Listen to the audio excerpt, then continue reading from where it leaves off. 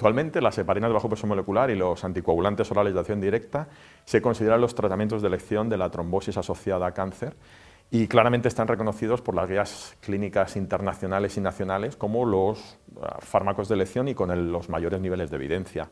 Debemos recordar que los dos grandes ensayos clínicos que han comparado estos fármacos anticoagulantes orales de acción directa con heparinas de bajo peso molecular tienen los dos un diseño de inferioridad, tanto el estudio Caraballo y Hokusai, y han demostrado claramente una eficacia similar de estos dos tipos de fármacos en la trombosis asociada a cáncer. Los DOACs de forma global parecen asociarse a un aumento del riesgo de sangrado significativo en comparación con las heparinas de bajo peso molecular. Y la clave en la elección del fármaco a emplear será el análisis del perfil del paciente. Diversas características clínicas deben ser analizadas de forma, digamos, detallada y rutinaria previa al inicio de la terapia anticoagulante.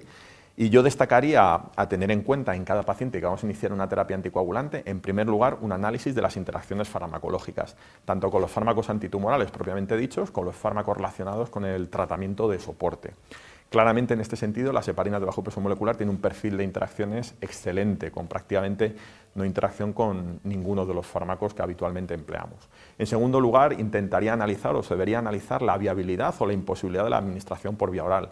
Y esto lo debemos tener en cuenta con distintos tumores, como pueden ser los tumores digestivos superiores, como cáncer de esófago, por ejemplo, o cáncer de estómago, o los tumores de cabeza y cuello, que pueden llegar a ser tumores obstructivos.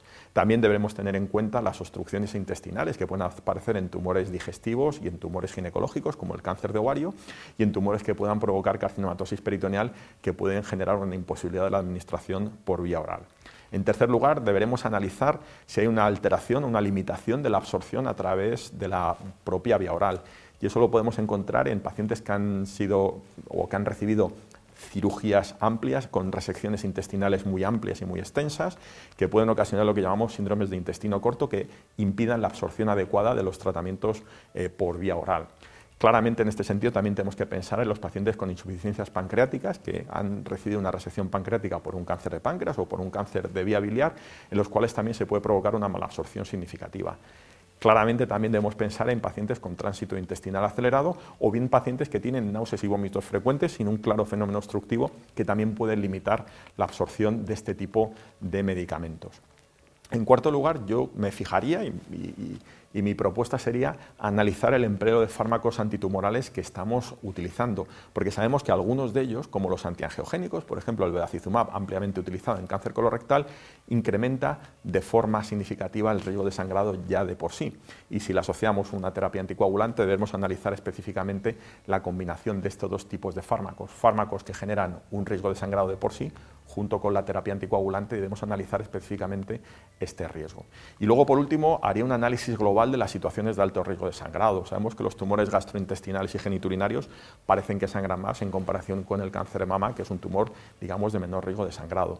Sabemos que el factor probablemente más importante de sangrado son los tumores con afectación mucosa o tumores primarios no resecados en el tracto gastrointestinal o genitourinario. Y esos son factores de riesgo que siempre debemos tener en cuenta a la hora de proponer una terapia anticoagulante. También aquellos tumores que provocan infiltración de grandes vasos, como pueden ser los tumores de cabeza y cuello, o los tumores pulmonares o con masas pulmonares centrales que pueden afectar a distintos vasos, como la arteria pulmonar, la arteria carótida, etc. Luego, situaciones también de alto riesgo puede ser la mucositis que provocamos por la quimioterapia, o las diarreas o la toxicidad, la enteritis que provocamos por los tratamientos oncológicos, también son factores de riesgo a la hora de generar un incremento del riesgo de sangrado. Y, por supuesto, tampoco debemos olvidar las enfermedades benignas del tracto gastrointestinal. Por ejemplo, las varices esofágicas que aparecen en pacientes con hepatopatías crónicas o hepatocarcinoma, las propias angiodisplasias pueden ser factores de riesgo de sangrado.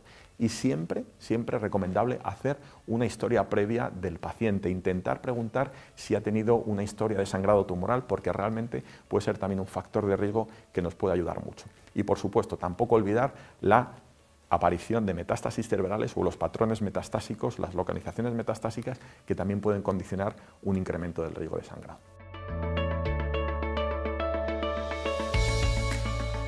En estos contextos clínicos tenemos datos mucho más limitados con los DOAC. Si analizamos los factores o los criterios de inclusión de Caraballo, por ejemplo, las plaquetas se sitúan en torno a 75.000. Es decir, tenemos una información mucho más limitada en cuanto a los niveles de plaquetas, también información mucho más limitada en cuanto a los niveles de los aclaramientos de creatinina, que la información que tenemos es por encima de 30 y sobre todo por encima de 50. El número de pacientes incluidos en este tipo de subgrupos son realmente limitados o inexistentes en los ensayos clínicos, y claramente las heparinas de bajo peso molecular, con los años que llevamos manejándolas, nos ha dado, digamos, una mayor experiencia y una mayor, digamos, experiencia de uso y capacidad de uso de estos fármacos.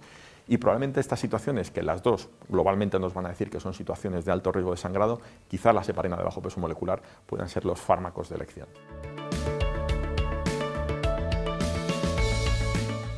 Pues como mensaje para llevarnos a casa, mi mensaje es claro: tenemos buenas noticias para nuestros pacientes. Se amplían las alternativas y las opciones terapéuticas disponibles, que pueden permitir un tratamiento mucho más flexible y personalizado, dependiendo de la evolución del paciente a lo largo de todo ese viaje oncológico. Y esto nos hace incluso poder utilizar distintos fármacos a lo largo de toda la evolución. Claramente tenemos más opciones terapéuticas, siempre más opciones de elección son favorables, son positivas, pero a la vez mi mensaje sería que debemos aprender a individualizar y a estimar todos estos factores de riesgo a la hora de decidir cuál es la mejor terapia anticoagulante en cada momento. Pero el mensaje es claro, muy positivo: más opciones terapéuticas, mejores opciones para nuestros pacientes.